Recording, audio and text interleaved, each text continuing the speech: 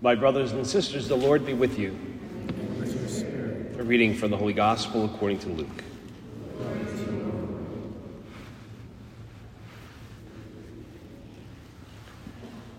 The angel Gabriel was sent from God to a town of Galilee called Nazareth, to a virgin betrothed to a man named Joseph of the house of David. And the virgin's name was Mary. And coming to her, he said, "Hail, full of grace, the Lord is with you." She was greatly troubled at what was said and pondered what sort of greeting this might be. Then the angel said to her, "Do not be afraid, Mary, for you have found favor with God. Behold, you will conceive in your womb and bear a son, and you shall name him Jesus. He will be great and will be called Son of the Most High. And the Lord God will give him the throne of David, his father, and he will rule over the house of Jacob forever. And of his kingdom there will be no end." Mary said to the angel, "How can this be, since I have no relations with a man?" And the angel said to her in reply, "The Holy Spirit will come upon you, and the power of the Most High will overshadow you. Therefore the child to be born will be called Holy, the Son of God. And behold, Elizabeth, your relative, has also conceived a son in her old age.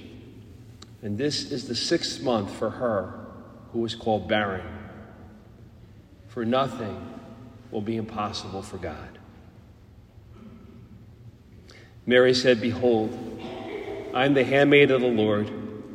May it be done to me according to your word."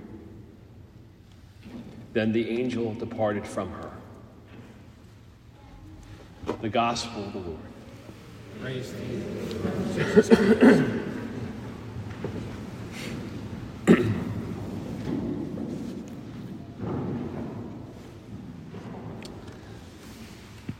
Some years ago, I remember going out to dinner with my mom and dad on a Saturday night right after Mass. And in a quick move, I grabbed a check from the waiter to pay for the meal. And while my mom was very touched by the gesture, my father was kind of reserved about it. He said thank you, but I could tell he wasn't thrilled about it. And when we got home later and Mom was in the other room, he brought it up again and said I shouldn't do it again. Not that he wasn't grateful for it, but I couldn't quite tell if he thought as a priest I couldn't afford to do something like that for my parents, or if it was just an Italian pride thing, which I remembered similar fights over the check going on between my grandfather and my father. And in the typical father-son dialogue or debate, which being Italian, of course, got louder and louder, I know I got more dramatic saying, "How do I get in trouble for taking my parents out to dinner?" And at that point, my mom came in and told my father to stop it and to leave me alone, so obviously I won that battle. That memory came to mind, though, when I read that first reading tonight. On this last Sunday of Advent, we heard from the Old Testament, the 2nd book of Samuel. And this book tells some of the history of the people of Israel. This particular episode is about 1,000 years before the birth of Christ, focusing on King David and his reign. And in this passage, King David is being sincere and genuine and grateful as he speaks to Nathan the prophet. His reign had really officially begun now as they had finally entered into Jerusalem. And they had brought the Ark of the Covenant with them. Yes, the same Ark that Indiana Jones was looking for in that original film.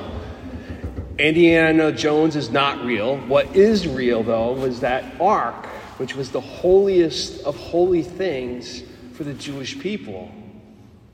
God had given Moses directions on exactly how that Ark was to be built and handled and what it would contain. It was a physical representation of the presence of God, which had contained the 2 stone tablets on which God had written the 10 Commandments, the rod of Aaron, a symbol of his priesthood, and a pot of some manna, that heavenly bread that God had rained down to feed his people when they had been in the wilderness. So this was the holiest of holy things for the Jewish people. King David had joyfully and ecstatically led that ark, that presence of God, into Jerusalem. And that's where we pick up with tonight's reading. He recognizes in all humility all that the Lord God has done for him. Enemies vanquished, his faithfulness been rewarded, and now he's at peace in a palace. So King David wants to return the favor. He wants to do something in return. His heart's in the right place, thinking, if I have such a house, the Lord God deserves one too. Something special for us to keep this ark in. And the prophet Nathan initially says, sounds like a great idea. And then God has a conversation with Nathan, which felt first like my dad not fully appreciating my gesture of picking up the check. But what is the Lord saying to David? David, you can't pay me back by building me a house. I'm paraphrasing here, but God's basically saying, not for nothing, son. You couldn't, even if you wanted to. I'm the creator of all creation. I don't think David imagined this kind of response, but there's something beautiful in this exchange between God and David, between a father and a son. Because when you boil it all down, what can you do? What can you get? What do you give the God who has everything, who is everything? There's only one thing God wants and doesn't have, and that's our heart. And that's what he's saying to David. He says to David, be faithful, be obedient, listen to my word, follow my commands. And he lays out all these abundant promises that would be fulfilled when he does. Spoiler alert, he won't. David will struggle, he will fail in this regard. So this isn't going to happen in his lifetime. And that's why the story is paired with this beautiful and familiar story of the Annunciation of the Blessed Virgin Mary. Centuries later, through a descendant of David, will be the fulfillment of God's promises. It's also a perfect opportunity to go all Catholic nerd for a minute and point out this is why we call Mary the Ark of the New Covenant. In her womb contains the heavenly bread, not manna from the desert, but Jesus, the living bread that's come down from heaven. The Word of God, not written on stone tablets, but Jesus, the Word become flesh. And not a rod or a symbol of the priesthood of Aaron, but Jesus, the great high priest. And this gospel hits this incredible climax where the entire history of all creation and God himself waits for Mary's yes. God wants to save humanity, but not without humanity's cooperation. God wants to save humanity using the most beautiful and most complicated of means, that human heart.